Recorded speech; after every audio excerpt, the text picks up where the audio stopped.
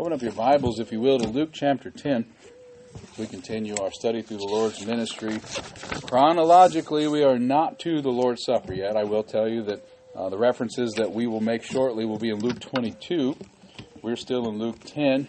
And I'm on a fairly slow pace, so maybe by next Lord's Supper we will be teaching it at the same time as observing it. I'm not sure. I was hoping we would be into that what's known as the Passion Week by the end of this year, but providentially hindered in some ways already. I don't know that we'll get to it until the start of next year. So it will be close. It will be close. We looked this afternoon at the mission of the 70 and their return. I just want to point out on the map, I flipped it back to the pathways of our Lord, as it says here, and it's following what is labeled as 23. If you look it up here, this path here is the same path that we've been on this entire past month. And what we look at today is the mission of the 70 and their return. We're going to read verses 1 through 24 of Luke chapter 10. It says, "After these things the Lord appointed other 70 also, and sent them two and two before his face into every city and place whither he himself would come. Therefore said he unto them, The harvest truly is great, but the laborers are few. Pray ye therefore the Lord of the harvest that he would send forth laborers into his harvest. Go your ways, behold, I send you forth as lambs among wolves. Carry neither purse nor scrip," which would have been a leathern sack in which travelers and shepherds carried their provisions. "Carry neither purse nor scrip nor shoes, and salute no man by the way. And into whatsoever house ye enter, first turn to you again." No, I skipped the line, sorry. "And into whatsoever house ye enter, first say, Peace be to this house. And if the Son of Peace be there, your peace shall rest upon it. If not, it shall turn to you again. And in the same house remain, eating and drinking such things as they give. For the laborer is worthy of his hire, or his reward, or his wages. Go not from house to house, and into whatsoever city ye enter, and they receive you, eat such things as are set before you, and heal the sick that are therein, and say unto them, The kingdom of God is nigh unto you." And you might mark that phrase. We're going to see it at least one more time before the end of this text. "The kingdom of God is come nigh unto you. But into whatsoever city ye enter, and they receive you not, go your ways out into the streets of the same, and say, Even the very dust of your city, which cleaveth on us, we do wipe off against you. Notwithstanding, be ye sure of this, that the kingdom of God is come nigh unto you." There it is again. "But I say unto you, that it shall be more tolerable in that day for Sodom than for that city. Woe unto thee, Chorazin," which it means directly furnace of smoke. "Woe unto thee, Bethsaida! For if the mighty works had been done in Tyre and Sidon, which have been done in you, they had a great while ago repented, sitting in sackcloth and ashes. But it shall be more tolerable for Tyre and Sidon at the judgment than for you. And thou, Capernaum, which art exalted in heaven, shall be thrust down to hell. He that heareth you heareth me, and he that despiseth you despiseth me, and he that despiseth me despiseth him that sent me." And the 70 returned again with joy. So some time has passed before the start of this sentence. "And the 70 returned again with joy, saying, Lord, even the devils are subject unto us through thy name. And he said unto them, I beheld Satan as lightning fall from heaven. Behold, I gave unto you power to tread on serpents and scorpions, and over all the power of the enemy, and nothing shall by any means hurt you. Notwithstanding, in this rejoice not, that the spirits are subject unto you, but rather rejoice, because your names are written in heaven." So we see rejoicing again. And that's certainly a welcome sight in any sermon. "Rejoice because your names are written in heaven." And we'll talk about that more in a minute. "In that hour Jesus rejoiced in spirit, and said, I thank thee, O Father, Lord of heaven and earth, that thou hast hid these things from the wise and the prudent, and hast revealed them unto babes. Even so, Father, for so it seemed good in thy sight. All things are delivered to me of my Father, and no man knoweth the Son, who the Son is, but by the Father, and who the Father is but the Son, and he to whom the Son will reveal him. And he turned him unto his disciples, and said privately, Blessed are the eyes which see the things that ye see. For I tell you that many prophets and kings have desired to see those things which ye see, and have not seen them, and to hear those things which ye hear, and have not heard them. If you know the rest of this chapter, which we'll be teaching on, Lord willing, in 2 weeks when I get back, you understand that the Samaritan parable is next, and the lawyer that's asking about everlasting life is asking right after this moment, in response really to these previous verses. What has been hid and revealed is what prompted his asking, well, what do I have to do to assure myself of everlasting life? But we'll deal with that in a couple of weeks. So we have some points here that we need to make. And I'm going to give you, as I tend to do, I'm going to give you all the points up front. Our afternoon study doesn't typically break down, to my own fault, by memorable points like this one might. So you forgive me, I made this one a little easier than what we normally do. The first point is that the workers of the field are deployed by the Father. Secondly, the field is destroyed by the enemy. Thirdly, those sent are employed of God and not of man. And fourthly, the fruits are enjoyed as they glorify the Father. And if you're looking at the outline, it's broken down by verse, so you can see where all of that is found. The very first thing we see here in verse 2 is that the workers of the field are deployed by the Father. They are, in a sense, commissioned, though this isn't the Great Commission, they are, in a sense, deployed or commissioned by the Lord Jesus Christ himself. And he sends them to a specific field. He sent them whither he himself would come. They were sent to these neighboring cities and places, but they weren't. It wasn't scattershot. They weren't just shot out of a cannon to land wherever they might. They were sent specifically to where they were sent. In the very next sentence, we see the Lord refer to the Lord of the harvest, which signifies, once again, our position. We have a therefore here that signifies for us that the very purpose of their sending was to labor and to pray. They had a purpose. They had a work. They had something to abide by and something to fulfill.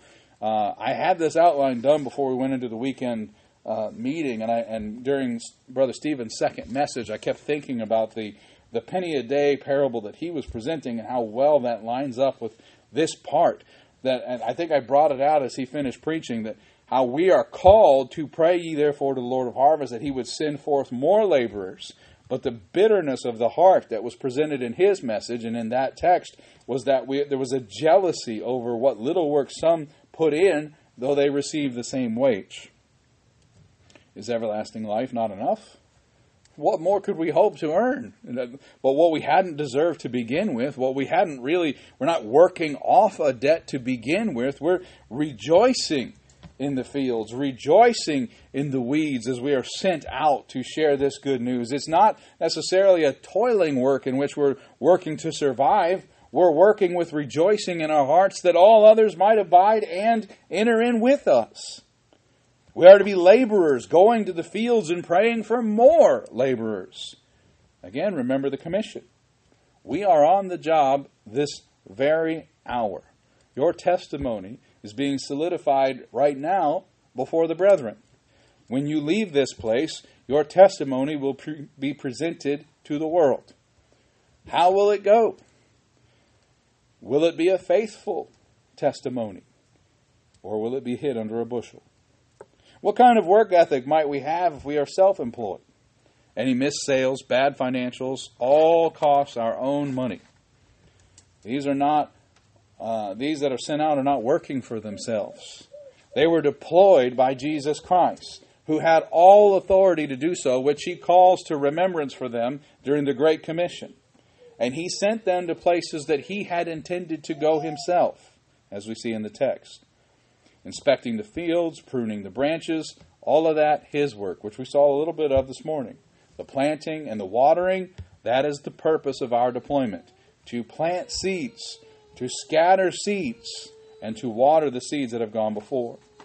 Secondly, in verses 3 and 4 really bring this out. We see that the field is destroyed by the enemy. And I ask you again to consider the text there in verse 3 and 4.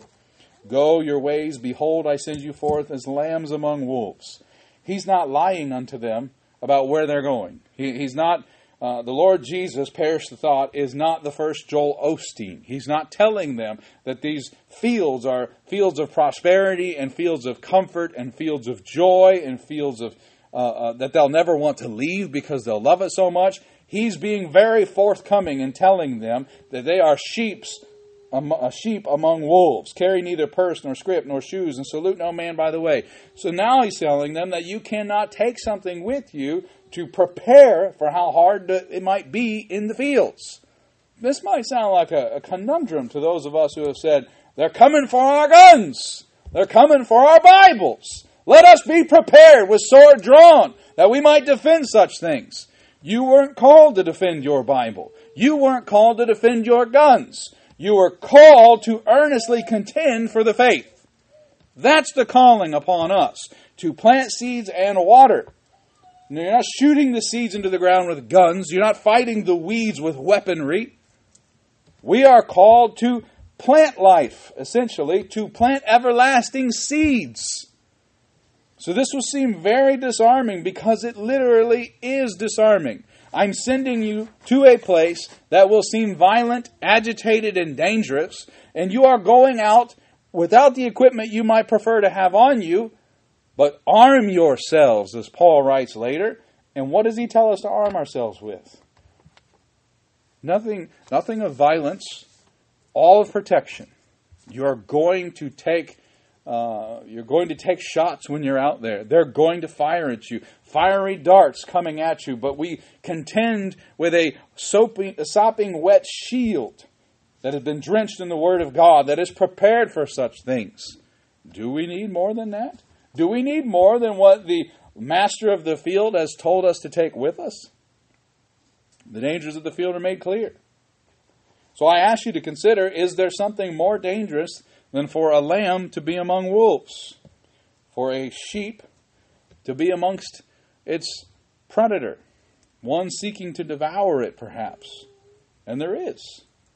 A lamb that is forsaken completely is a way more dangerous state than for a lamb to be among wolves. We're not called to fear man. And using this metaphor, as sheep, we're not called to fear wolves. This is a stumbling block. This is a great conundrum. What lamb wouldn't fear the wolf? A lamb that's with his shepherd. There is a greater danger for a lamb than being among wolves, and that is to be without his shepherd. Without his shepherd, there's dangerous terrain that could lead to death. There's dangerous food. If you read Philip Keller's book, there's even the danger of being too much food. A sheep will literally eat itself to death. There's the danger of storms, causing for this little sheep to be even further lost than it once was. But the greatest comfort for a lamb is to not be without wolves, but to be with his shepherd. And this is the promise of this Bible, that we are not forsaken. He who is our shepherd, if we are indeed his sheep, if we are indeed his lamb, he shall never forsake us. I want us to approach the Lord's Supper today not from a place of despair because our Savior went to the cross, but a place of rejoicing because my Savior's love made this possible. My Savior's love has promised he will be coming back. And this might be the last time we observe this ordinance. Might we rejoice this one time as we partake in this, knowing that it is a picture of eternal glory? Think of Lazarus. Lazarus, come forth, Jesus says. And he comes out bound hand and foot to run into the next chapter with a place at the supper table. And if you're here and you're saved, you have a place at the supper table in glory. I think we can enter into this meal with rejoicing. You don't know how lifted my heart was to hear the brother pray before this message, that our hearts and minds be made ready. It's one thing to hear the preacher say that over and over, but to hear the membership say, indeed, we are to be prepared for this meal. Because this is more than just a type. This is more than just a meal. If we don't partake with joy in our hearts of this meal here, how will we dine in heaven? How will we dine with our place at the table with the Lord Jesus Christ himself still bearing the marks of the sacrifice, if not with joy? Will we not be glad that we are there? Let's consider the field. It's been riddled with weeds and thick vines of Satan's snares and temptations. And by the way, it has been riddled with those weeds and vines since Genesis 3. It contains rocks and boulders of heavy heresy, sowed by the harlot and the condemned creepers to cause the elect to stumble. The soil of this field, since Genesis 3, has been hard and dry, as hard-hearted man will absolutely refuse the sharp blade of the till. But it will be cut, beloved. Hebrews 4:12, for the word of God is quick and powerful and sharper than any two-edged sword, piercing even to the dividing asunder of soul and spirit and to the joints and marrow, and is a discerner of the thoughts and intents of that hard heart we just mentioned. The field is intimidating and plays on the very doubts and fears we seek to put behind us daily. But it is our field. John 16:33, we referenced this morning, in the world ye shall have tribulation, but be of good cheer. I have overcome the world. Thirdly, those sent are employed of God and not of man. And we see this in verses 5 through 16. A few times in our text we saw that phrase that I had mentioned, the kingdom of God is come nigh unto you. This is a mighty responsibility for the 70.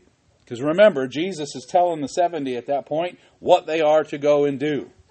And really, the only word-for-word thing the Lord tells them to say is what to say to the cities that reject them and what to say into the cities that receive them. And both times, this is part of it. Check the text. To those that receive them and to those that reject them, the kingdom of God has come nigh unto you is part of their word-for-word response. I'm not saying they were to recite this like the Catholics recite the Our Father, like the Lord's Prayer, as they like to call it. But this is the sentiment that they were to deliver to those that received them and rejected them. The kingdom of God has come nigh unto you. What did John the Baptist say in his ministry? Repent, for the kingdom of heaven is at hand. It is nigh unto thee. When John the Baptist is imprisoned, what is the message Scripture tells us the Lord Jesus Christ takes out into the world? Repent, for the kingdom of heaven is at hand. The kingdom of heaven has come nigh unto thee. Saints of God in 2023, you can also say this message. Because everywhere you go, Christ is to go to. And everywhere you go, you are to bear this message. The kingdom of heaven, the kingdom of God, is at hand or has come nigh unto thee. And I present unto you the gospel. That's the message. We aren't to go out and say, follow me, because we're not to follow other Christians, we're to follow Christ. We can go and tell others that Christ said, follow me, and we know He says it quite often. But the message He gave them to tell is that the kingdom of God has come nigh unto you. The desired response on our part is for them to say, where is it? It's near. It's close. Think of those who responded to Andrew. He's here. The Messiah is here. This was Andrew's message. He went to his brother. He went to the other disciples. We have found Him. He is nigh. He is at hand. Come and let us rejoice with Him. Your message, the Lord's true church that has surpassed all understanding, is still here in 2023. Despite man's best efforts to squash it like a bug, it is still here. They are still preaching the truth. They are still practicing as He has modeled. They still baptize and they still observe, and they do this in remembrance of Him, and it's still happening. It's here in Manatee, Mississippi. You should come and find it. There are those among us that say it at laundromats. There are those among us that hang it in camper doors. This is the message. The kingdom of God is at hand. Repent. Come and see. Come and see. Have we given thought to the fact that this is also our charge? Consider the commission. Matthew 28, we'll look at that version. Matthew 28, verses 17 through 20. And when they saw Him, they worshipped Him, but some doubted. And Jesus came and spake unto them, saying, all power is given unto me in heaven and in earth. Go ye therefore, teach all nations, baptizing them in the name of the Father and of the Son and of the Holy Ghost, teaching them to observe all things whatsoever I have commanded you. And lo, I am with you always, even unto the end of the world. Amen. There's so much in the Great Commission. So much in the Great Commission. But at the surface we can observe the same authority that He sent those 70 is the same authority here.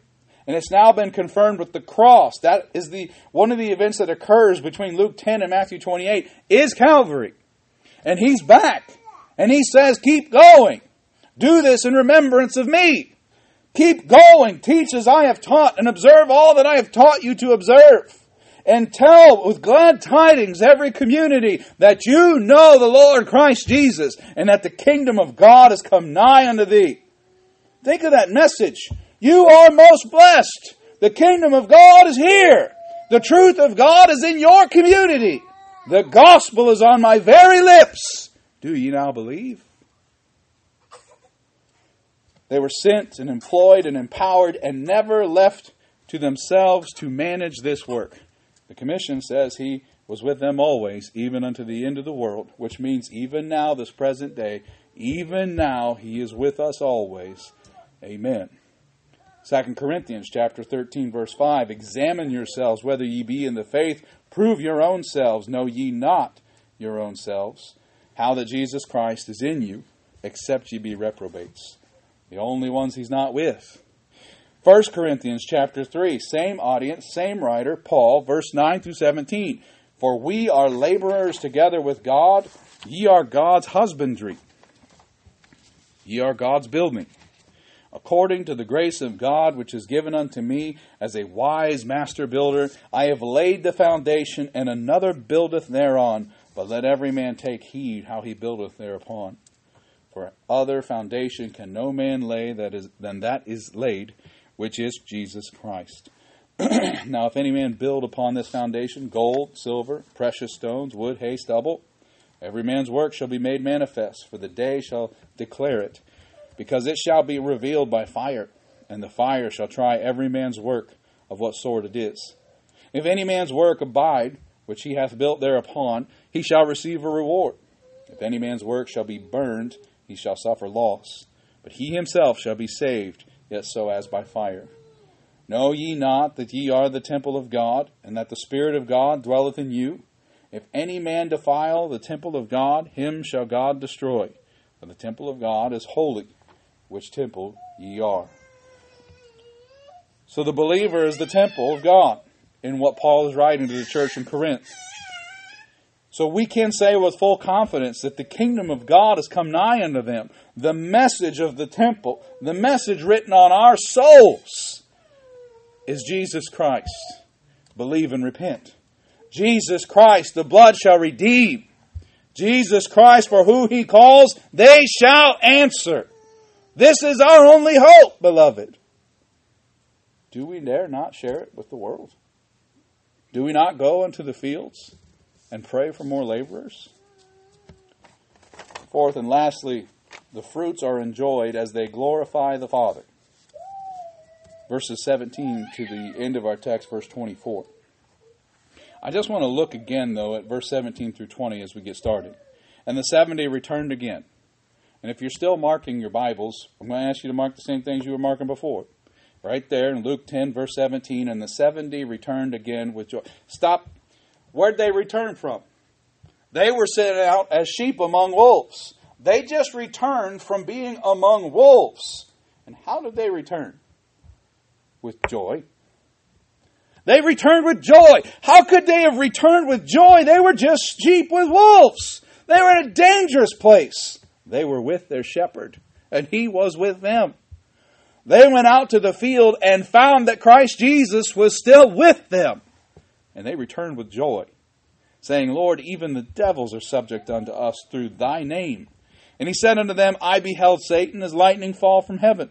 Behold, I give unto you power to tread on serpents and scorpions, over all the power of the enemy, and nothing shall by any means hurt you. Why? Because He's with them. Notwithstanding in this, rejoice not that the spirits are subject unto you, but rather rejoice because your names are written in heaven. Some things to clarify for the theologians among us. Christ Jesus has not yet been sacrificed on the cross. He's not necessarily with them in the person of the Holy Spirit. But He is with them still in the flesh, in the ministry, and He has empowered them through Himself to do this work. How do we know that? Because He has all authority. In this same text, we saw Him send them, Him promise them, Him employ them, and they found Him in the field. It is wonderful that the 70 returned with joy, and our Lord was not angry with that response. Think about that for a minute. How we carry ourselves sometimes might tell the world that our Lord and Savior is going to be really upset if we seem to enjoy time here. Is that not the message that our smirks, our frowns, our heavy eyes, our droopy arms seems to convey? If the Lord Jesus sees me enjoy this place at all, He's not going to be happy. Can I reveal something to you? God created this earth. Those birds, if we were to open the doors, that would be chirping, He made them. The sunlight, flowers, the very grass, the lilies, other human beings, the emotions of joy and laughter, the rejoicing, the sadness, the sorrow, all these things He made. Now, yes, through sin, this creation has fallen and is dying. But He made it. Did He not make for us to enjoy anything here? I, for one, am exceedingly grateful because I have probably the greatest problem with sometimes looking sad, though I am happy. I don't appear like Justin Meyer as much as I should. I am exceedingly grateful that when they returned with joy, they were not smacked. They were not punished. They returned from a very dangerous work, one that is so dangerous and scary that those of us in this room likely have experienced and are frozen from ever giving a testimony because we're terrified of what the wolves will do. They returned with joy. His only correction was to not rejoice over the power they had over the enemy, but to rejoice over the victory they have in the Lord Jesus Christ. To not forget the source of that power. To not forget that it came from Him. Rejoice, he says, that they are chosen vessels. Romans 8, 37 through 39. Nay, in all these things we are more than conquerors through Him that loved us. For I am persuaded that neither death, nor life, nor angels, nor principalities, nor powers, nor things present, nor things to come, nor height, nor depth, nor any other creature shall be able to separate us from the love of God which is in Christ Jesus our Lord. We can serve and be glad about it and rejoice because none of that can hurt us. Break down tonight everything he covers in Romans 8, 37 through 39. Nothing does not fall outside those parameters. Everything is encompassed. That means nothing can separate us from the love of Christ Jesus. Nothing. Again, rejoice, for this was not something we had power to do in and of ourselves. It wasn't something unlocked within us. It was something imputed upon us. That's deserving of rejoicing right there. Can we make God impute something upon us? Can we make God share His righteousness? Not any more than we can make Him share His blood. He did it free and willingly as a gift. That is grace. For we are saved by grace and not of works, lest we would boast, and we would. Rejoice over what is revealed to them. Consider verses 21 through 24 of our text. In that hour Jesus rejoiced in spirit. Not only did they rejoice, He rejoiced. And said, I thank Thee, O Father, Lord of heaven and earth, that Thou hast hid these things from the wise and prudent, and hast revealed them unto babes. Even so, Father, for so it seemed good in Thy sight, all things are delivered to me of my Father. And no man knoweth who the Son is, but the Father, and who the Father is, but the Son, and he to whom the Son will reveal Him. And He turned Him unto His disciples, and said privately, Blessed are the eyes which see the things that ye see. For I tell you, and many prophets and kings have desired to see those things which ye see, and have not seen them, and to hear those things which ye hear, and have not heard them. Rejoice, beloved, for having merely a desire to see or hear those things was not enough to inherit them. That's what Jesus says here. There are many that would love to have the power you now have. They would love to have access to what you now have access to, but they do not. These fruits are only enjoyed by those for whom He was revealed. Praise the Lord.